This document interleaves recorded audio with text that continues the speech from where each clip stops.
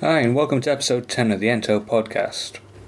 Looking to stay up to date on all things entomorphagy? You're in the right place. Welcome to the Ento Podcast with your host, Ross Bell.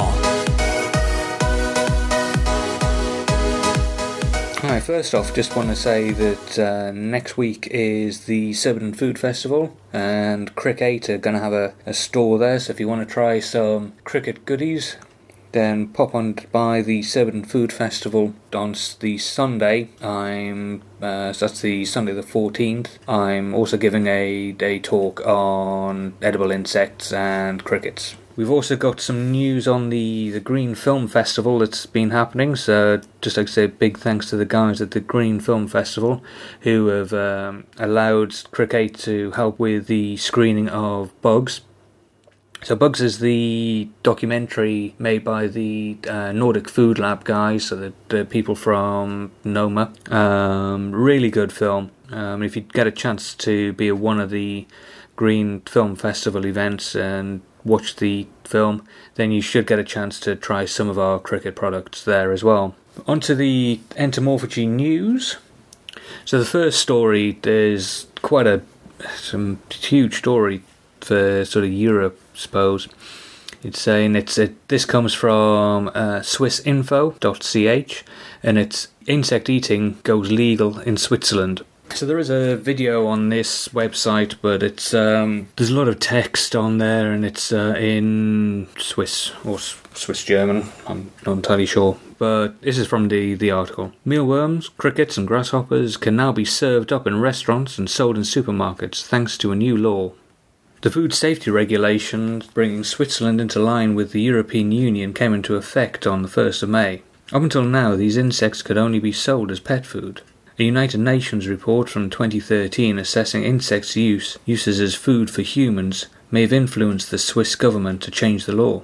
The UN believed the bug should be exploited as a major future food source. Insects make up part of the traditional diets of about 2 billion people, mostly in Africa, Asia and Latin America, and studies show that they contain significantly less saturated fats and more protein than meat and can be more sustainably produced. Swiss Info visited the startup Ento, which will be supplying insect balls and insect burgers to Switzerland's largest supermarket chain's Co-op, to find out if insects was more than just a fad. And there's a sort of the video there of when they met up. Like I said, there's a lot in the video that's just sort of text, so I'll put a link to the show notes so you can watch the videos for yourself if you wish. Next up, consumers still bug out about eating insects, even processed ones. And this is from Food Dive by Christopher During. Western consumers are still unwilling to eat insects, whether whole or processed, and also reluctant to eat meat from animals fed insects, according to research from Wageningen University in the Netherlands.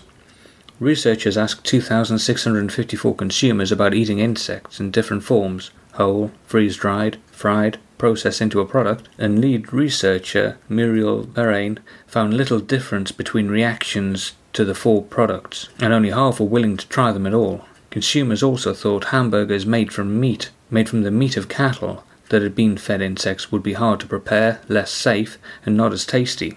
There's still a long way to go as far as insect consumption is concerned, Barain said. I would think eating insects is certainly an option for cattle feed in the short term. In the long term, invisibly processing insects into products instead of using whole, visible ones seems the best step forward in getting people to eat insects. Many manufacturers working with insects have tried to normalize insect consumption for Western consumers by processing crickets, mealworms or locusts into flour before using them to boost protein in familiar products such as bars and brownies. It's surprising that participants in this latest study had similar reactions to insects processed into foods as they did at whole insects. Efforts to beat consumers' disgust may need more work than previously thought.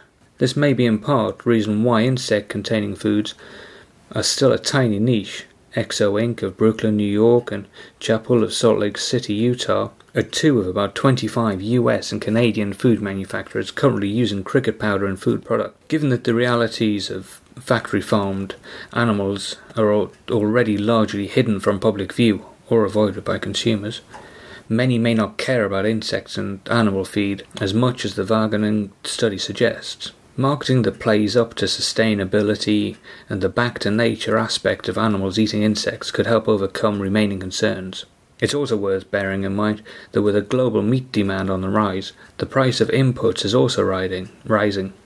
If meat from animals fed insects is significantly cheaper to produce, as expected, then its lower price may increase its palatability. The UN's FAO say the biggest challenge for insect ingredients is consumer acceptance. The FAO claim that disgust can be overcome relatively quickly, stating the rapid acceptance of raw fish in the form of sushi is a good example.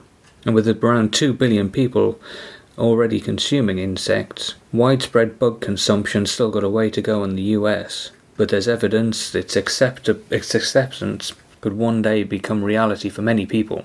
A lot of us have found this when we try to sell sort of our products, is that we generally get people turning their nose up if it's a whole insect. You can usually sort of the children are usually more open to trying them. What we found is that when we try to give whole insects or give samples away, people will try them, but then as soon as they find out there's an insect, so if it's in our pasta or if it's in the cookies that we make or the brownies, they'll usually put them back. It does sort of brighten the day when you have a plate of brownies or cookies on your stall and people, without actually knowing what they're doing, just reach out, grab a handful and start munching away, and it's only when you ask them if they've ever eaten insects before that they suddenly sort of take a second look or start to think about what they're eating.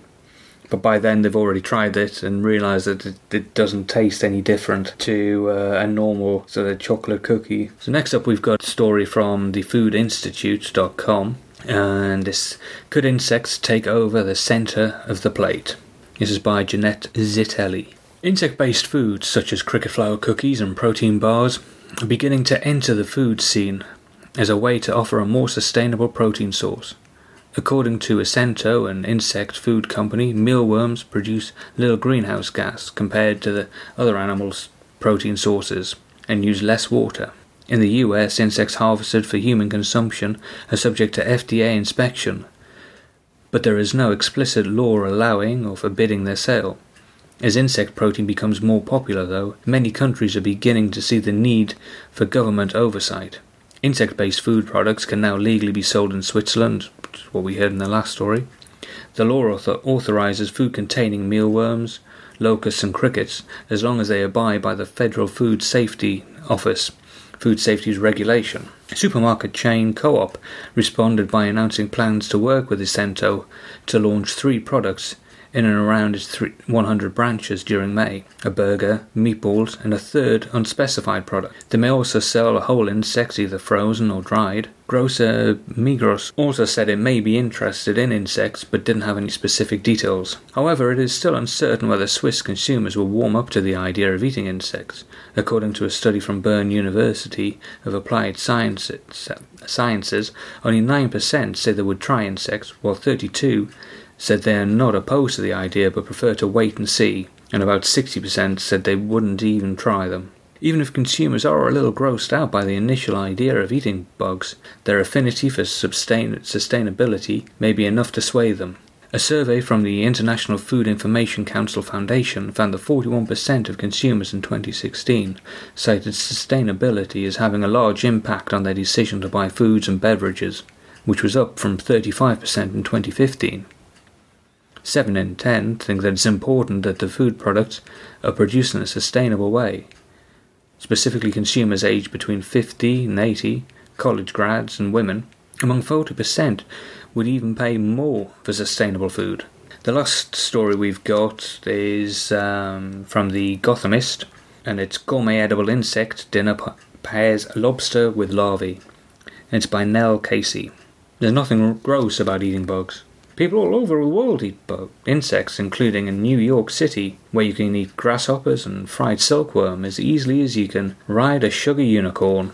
Friday presents another opportunity to get insects out of your fears and into your stomachs with an edible insect dinner pairing, lobster with larvae.